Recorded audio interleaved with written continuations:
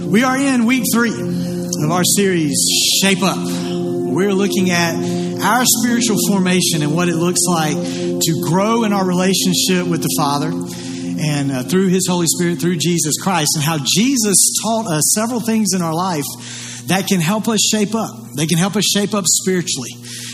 Week 1, we looked at the fact how Jesus taught us we can shape up through our prayers and through our prayer life. And when Jesus taught us how to pray, He didn't teach us how to pray just to give us something to do, to give us something to check off of a checklist, right?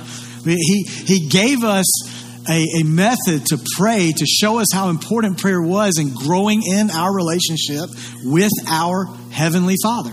And to grow in that and to learn to love to spend time with God and to pray.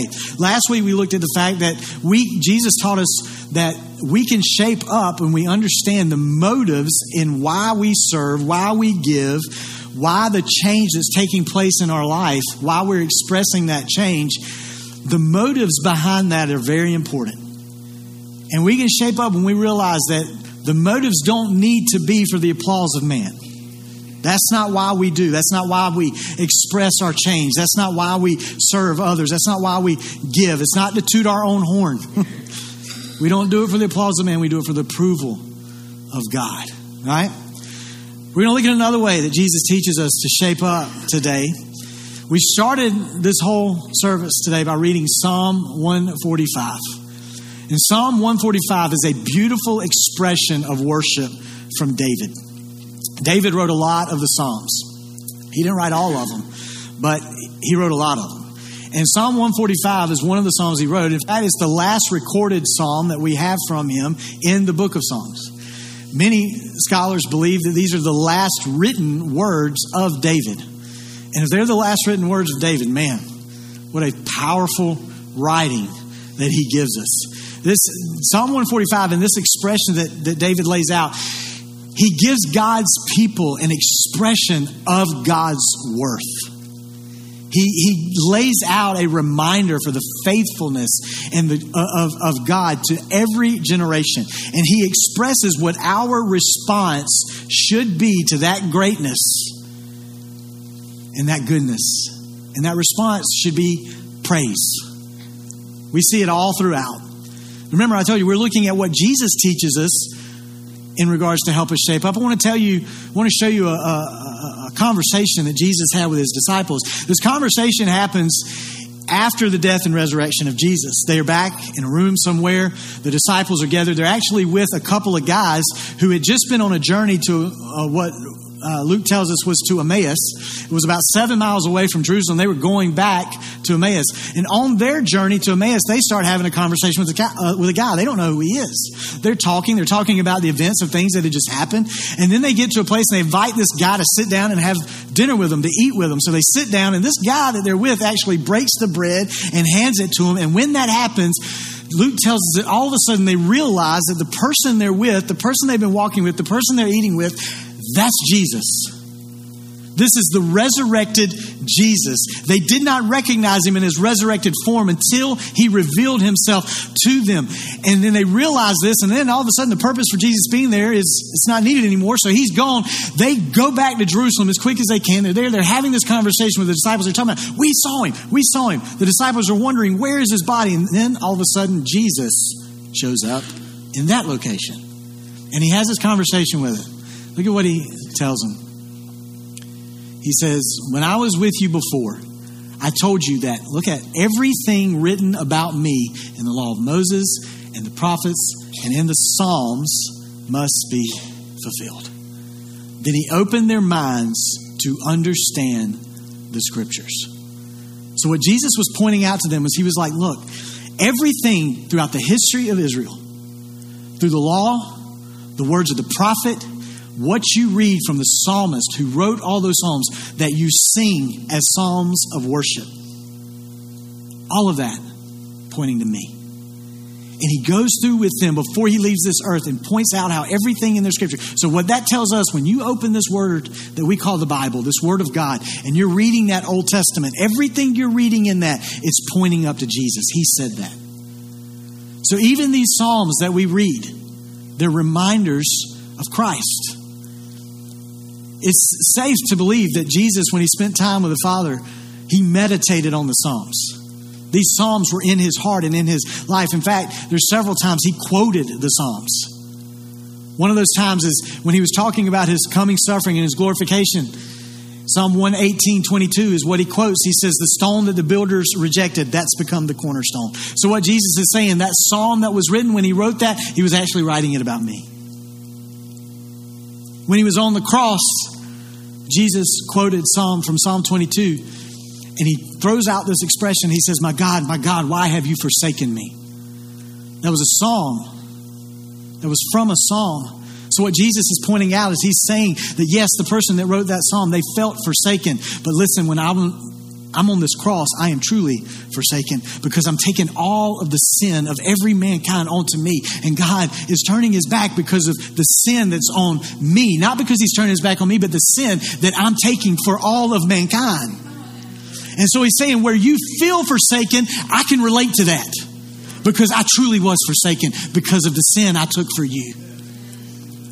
He's quoting these Psalms and he's saying it's all about me. All through the New Testament, the Psalms are used to point to the excellencies of Christ, leading us to worship with more and more wonder of who God is. The Psalms is a book of prayer. It's a book of worship. And all throughout that book of Psalms, we are seeing people express their heart. They're expressing their pain. There's honesty about their pain, but there's also a humble intellect to realize that God has bigger purposes than what I can understand.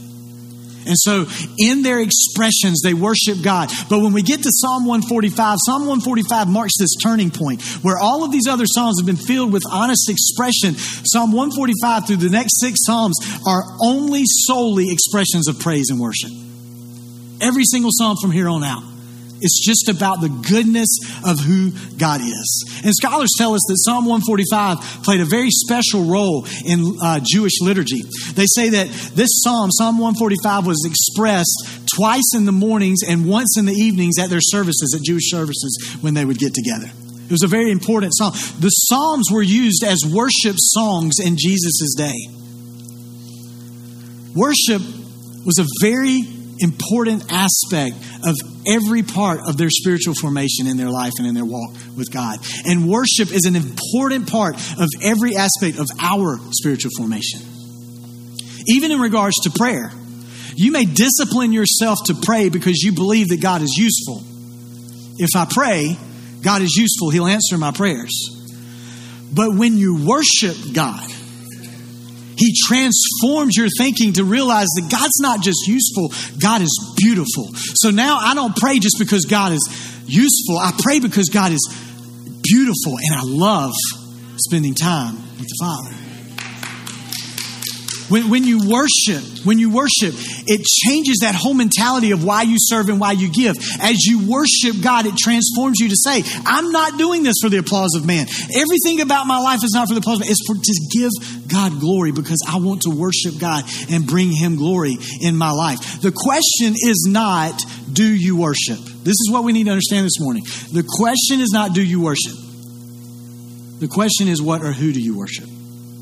Because every single person in this room, every person that ever watches this online, we all worship something. Or we all worship someone. Jesus pointed this out. When Jesus had gone into the temple, he'd come into Jerusalem to do his ministry. He's in the temple, he's doing different things, and the children begin to praise and worship Jesus for the miracles that he's been doing. We see it in Matthew chapter 21. And the Pharisees and the religious leaders, they get upset that these children are worshiping and praising Jesus. They think this is blasphemous. And they tell him, you need to tell these kids to stop praising you. And Jesus looks at them and he says, don't you know the scriptures? They did. And Jesus knew they did. And he knew they would know this one that came from Psalms. Psalm 8, verse 2. And he quoted it to him and he said, you know that the psalmist said, you have taught the children and the infants to give you praise. In other words, Jesus is saying God has put on the inside of every created person, He has put on the inside of them an instinct to worship and to praise. And it's meant for Him. Now, that's the Greek translation of it. That's why when we read it in the New Testament, I know if you flip back to Psalms and you read it in the Psalms, you read the Hebrew, and that says you have created them to tell of your strength. But understand, when you're telling of the strength and the power of something, you're praising that, right? So Jesus is saying, within you has been put an instinct to worship.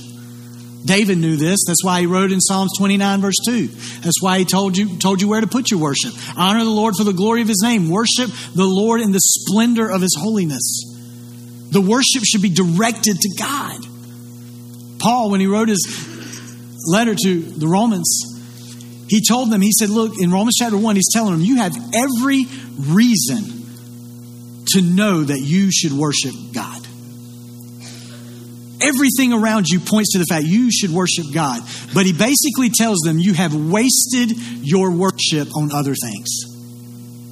Look at what he tells in Romans chapter 1, start at verse 21. He says, they knew God, but they wouldn't worship him as God or even give him thanks.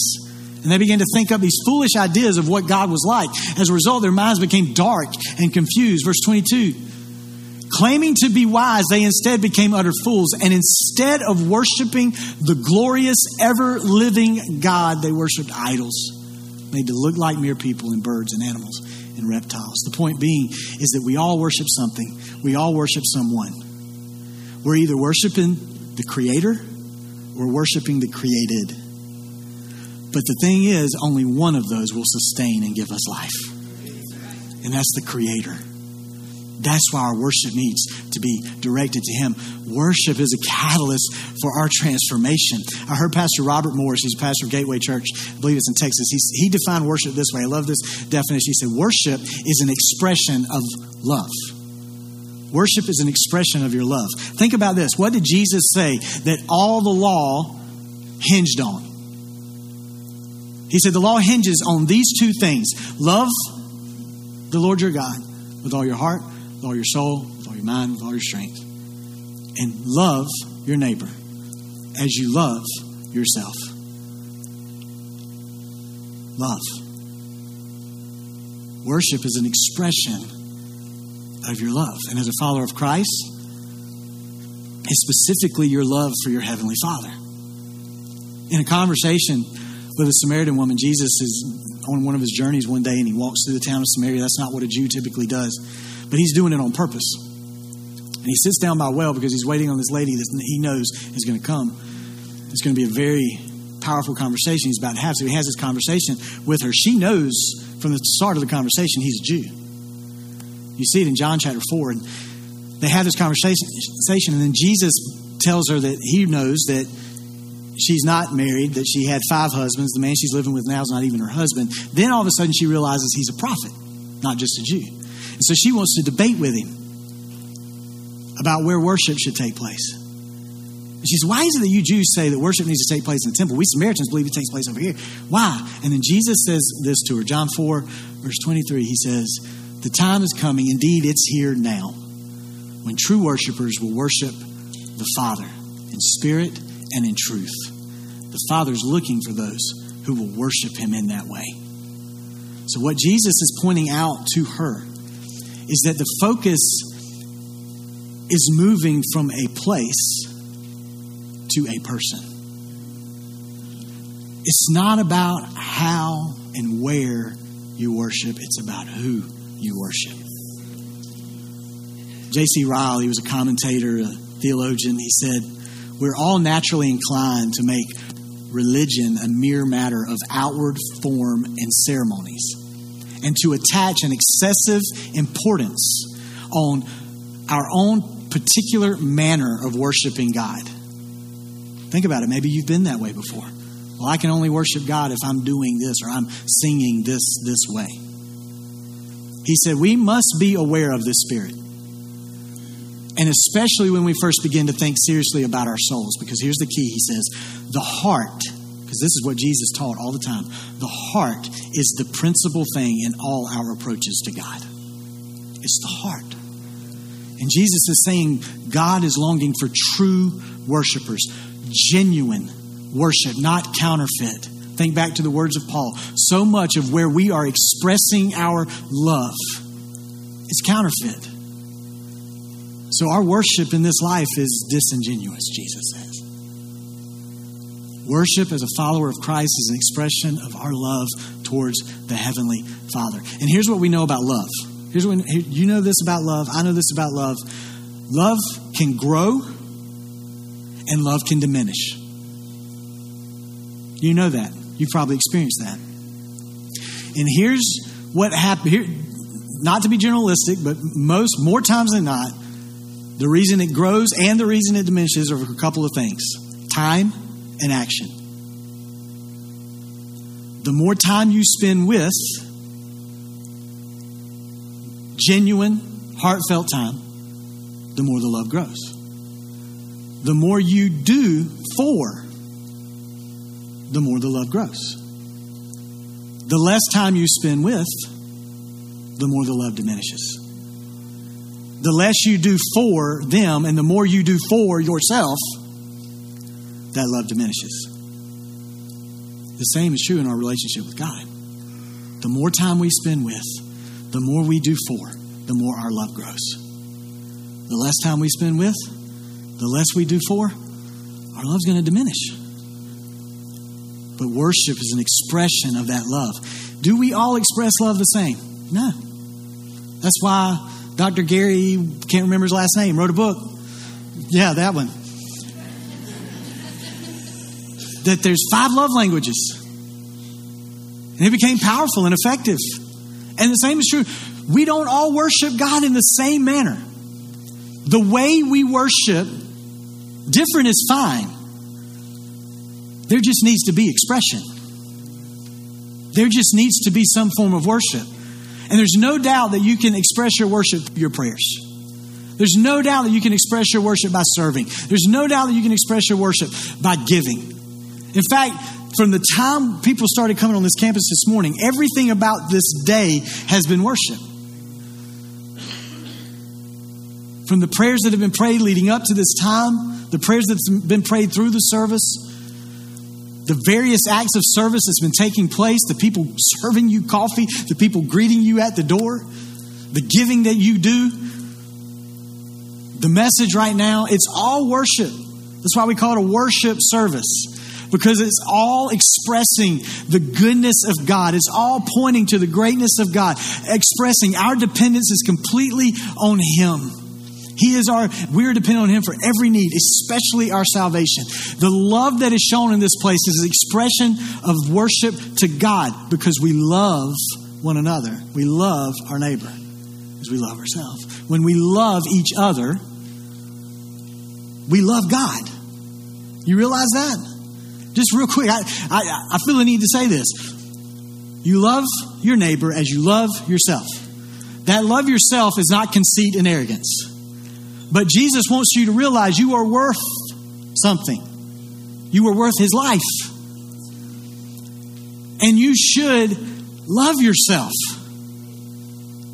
But you should love others and put others ahead of yourself.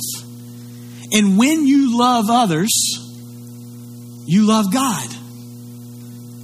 And when you express hate towards others, you're not showing a lot of love to God. Because that's His creation. So we love. All of this is an aspect of worship towards God. But let's be honest. There is an expression or there is a portion of the worship service that is specifically called worship. Right? It's the time that we spend singing to God. Scripture has over 400 references to singing. There are 50 direct commands to sing. Many of those are in the Psalms. There is power in song. And there's power in singing. Right? Even the medical world understands this and know this. The medical world tells us that you release endorphins in your system that make you feel more energetic when you sing. That's why I can look out right now and I can tell who's been singing during the time of singing. Just kidding. Just joking. The medical world tells you that it makes your breathing stronger, your lungs stronger, because as you sing, you're stretching your lungs. It can help prolong life, especially in those with dementia and Alzheimer's.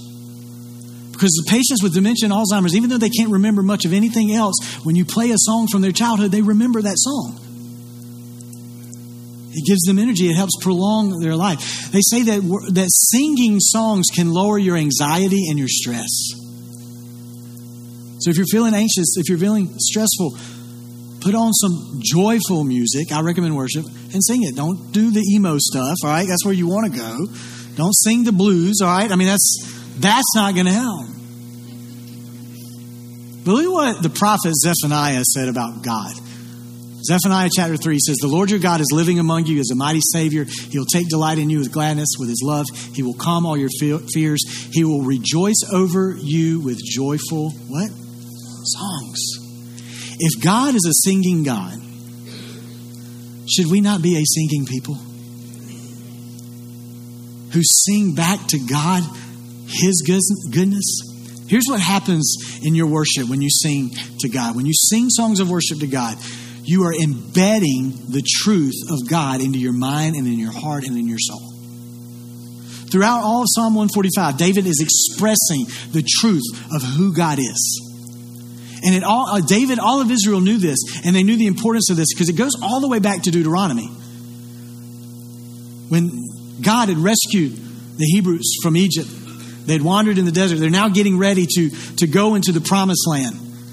God tells Moses, he's telling in Moses' last days, Joshua's about to take control of leadership. God's telling Moses, he says, look, these people are going to turn their back on me in the way they live.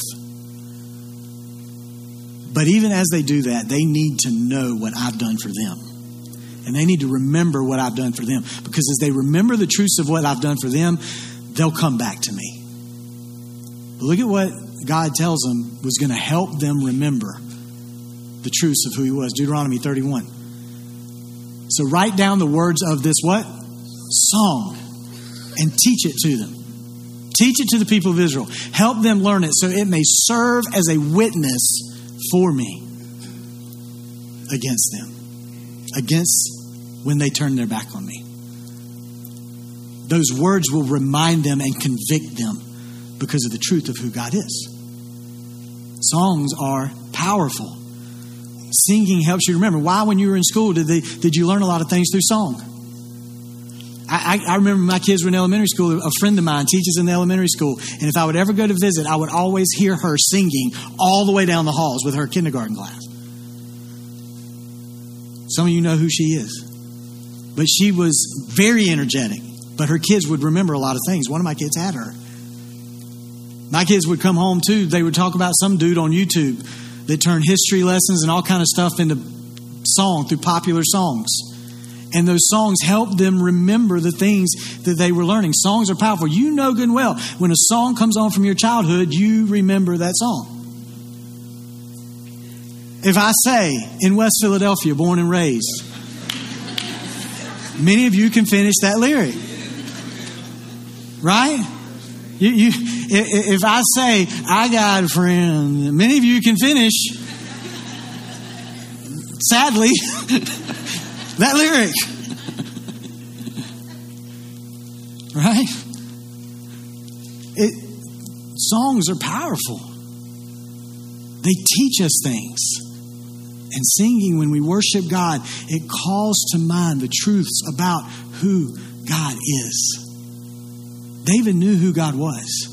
David had been through a lot in his life. In fact, the later years of his life, history tells us they got worse more than they got better as far as the circumstances of his life. But rather than choosing to focus on the circumstances of what he was dealing with, he chose to fill his mind with the truth of who God was. And it's expressed in Psalm 145. David knew who God was. His worship was grounded in the acts of God and the faithfulness of God. David knew the grace and the mercy of God. David had committed adultery with a military friend's wife and then had that military guy killed on the front lines. David was passive in his life as a father when he needed to step up in the authority that he had. David had moments where he was a bad husband, he was a bad father, he was a bad leader. But he knew that despite all that, God's grace and God's mercy loved him regardless. And singing these psalms helped him remember the truth of who God was. We need to hold on to that. The more you express the love of the Father, the more you're reminded the truth of who He is. Another thing that happens is the more you express your love towards the Father, and as you sing, you know what you're doing when you sing, especially in groups like this? You are encouraging one another. You're encouraging one another. As you praise God corporately, you build one another up individually. Paul wrote this twice in 2 different letters. Colossians, he wrote it this way. He said, let the message about Christ and all His richness fill your lives. Teach and counsel each other with all the wisdom He gives. Sing psalms and hymns and spiritual songs to God with thankful hearts. Because He knows as you sing those, you're embedding that truth and you're encouraging one another. He wrote it again to the church of Ephesus in Ephesians. He says, don't be drunk with wine because that'll ruin your life. Instead, be filled with the Holy Spirit. Why? And then sing psalms and hymns and spiritual songs among yourselves and make music to the Lord in your hearts. And then give thanks for everything to God the Father in the name of our Lord Jesus Christ. Because as you do that, you're encouraging one another and you're building one another up. Even science has found the research that shows that singing together lifts each other up. And you know what else it does? It brings you together closer and makes a bond with each other. So not only does singing embed truth in your heart and your mind and your soul, not only are you encouraging one another when you sing through worship, but you're also growing in unity. You're growing as you express the goodness of God. You're uniting yourselves on the truth of Christ together.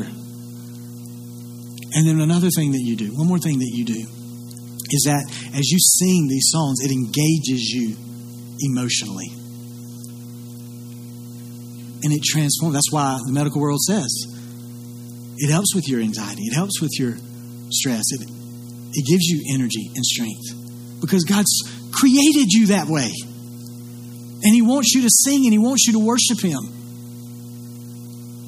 That's why David wrote Psalm 145, verse 14. Let's look back at this verse because it's such a powerful statement for so many of us today.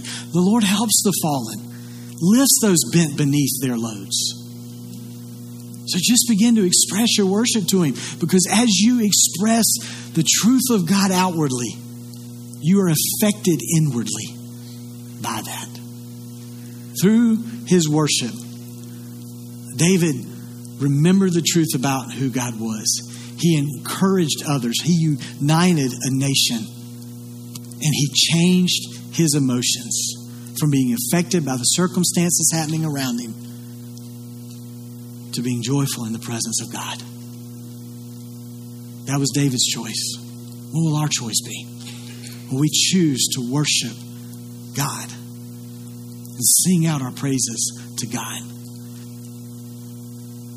Remember, the greatest act of God and of Jesus Christ is the cross. That is the greatest act. The cross shows you that God's love for you is immeasurable, like David talked about in Psalm 145. Jesus took insults on that cross. He was mocked on that cross. He was tortured on that cross. And on that cross, he prayed for others to be forgiven as he received that. And on that cross, he took the punishment for every person's sin. The cross will always, always, always show us that God takes the malicious, cruel acts of the world and he uses them for good. I was watching an interview a few weeks ago. The Fuller Institute did this interview. It started with an interview with Eugene Patterson, who's the man behind the Message translation, and the front man of U2, Bono, a guy who loves to sing songs. Now, Bono, if you don't know this about him, he has always expressed his faith in God. He's always expressed his love for Jesus. Now, Bono, in his Irish nature will oftentimes use language that I don't really like, but I remember in the interview with Eugene Patterson, they were asked about the cruelty of the world. And they're talking about the power of the Psalms in this interview. And they're asked about the cruelty of the world, and Eugene Patterson said, or Peterson, am I saying it wrong? He says, we have to learn to curse the cruelty of the world without cursing. And I remember Bono, Eugene has become a mentor of his, he's looking at him intently and he says, I like that. I'm going to take that to heart. But the Fuller Institute, Bono wanted to express more about the power of the Psalms and about how his perspective on who Jesus was and what he's done for him changed his whole perspective in life. And I want you to hear this one clip from one of those interviews with Bono. Watch this real quick. I became an artist through the portal of grief. My mother died at her own father's graveside. As he was being lowered into the ground, she had an aneurysm. I was 14. She left me, but she left me an artist. I began the journey trying to fill the hole in my heart with music, with my mates, my bandmates. And finally, the only thing that can fill it is God's love. And it's a big hole, but luckily there's a big love. It's like the wound never quite closes. So death is very important. But I went finally to Jerusalem on a family pilgrimage. And I went to Golgotha. And I went to the site where, and I had some time on my own, where death died. And I was like, wow, there it is. That's where death died. And so I don't really believe in it anymore. So it's not it has no power over me as it had when I was 14 years old. And it's unpleasant for the people we leave behind, or if we're left behind. But it isn't unpleasant for the soul to now find its true meaning. We look through the glass darkly, but then we shall see face to face. The cross will always be our greatest reason for worship. To express a love to God who expressed his love for us.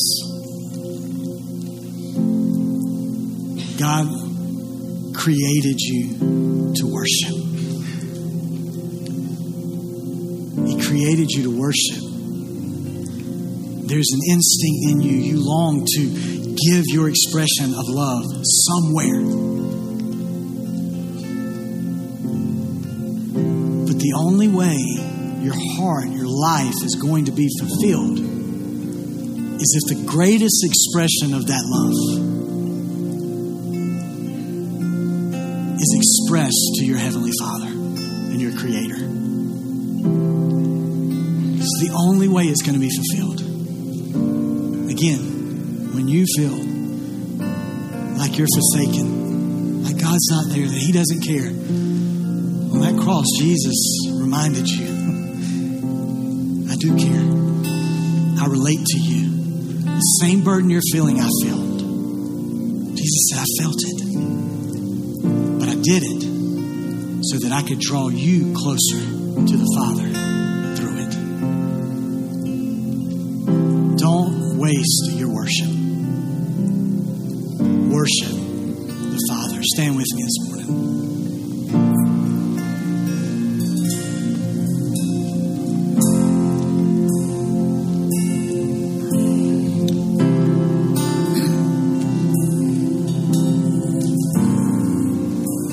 Father, we're so grateful for the cross of Jesus. Because it's through the cross that you fulfilled every promise through the prophets, through the law, through the Psalms. Every promise was fulfilled through Jesus and his cross. And because that promise was fulfilled, Father, we know today that every promise that we have through your word for our life, it will be fulfilled through you. And God, we honor you.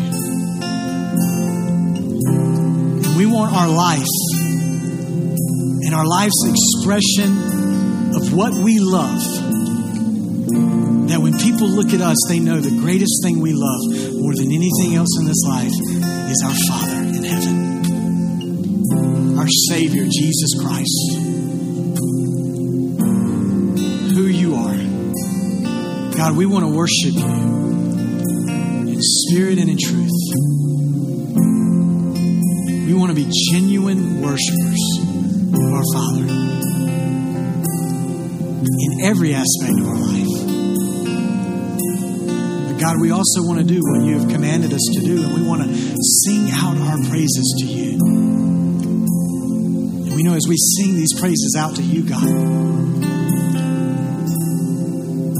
that your truth will be more and more embedded in us. And it's going to help us shape up in our spiritual life. It's going to encourage us. It's going to encourage each other. It's going to unite us in your body. And it's going to transform those emotions that want to bring us down. And it's going to transform them into joy, into peace, into comfort, strength. And we thank you for that today. So I just encourage you, church, as we close out in these last moments, to just take some time through song to worship the Father. I know sometimes we don't want to sing because we don't want somebody around us to hear us sing. I turned my mic off. That's why I don't want you to hear me sing. But there's a power in taking the moment to express through song the goodness of God. That's why we do it. So I encourage you, as you go this week,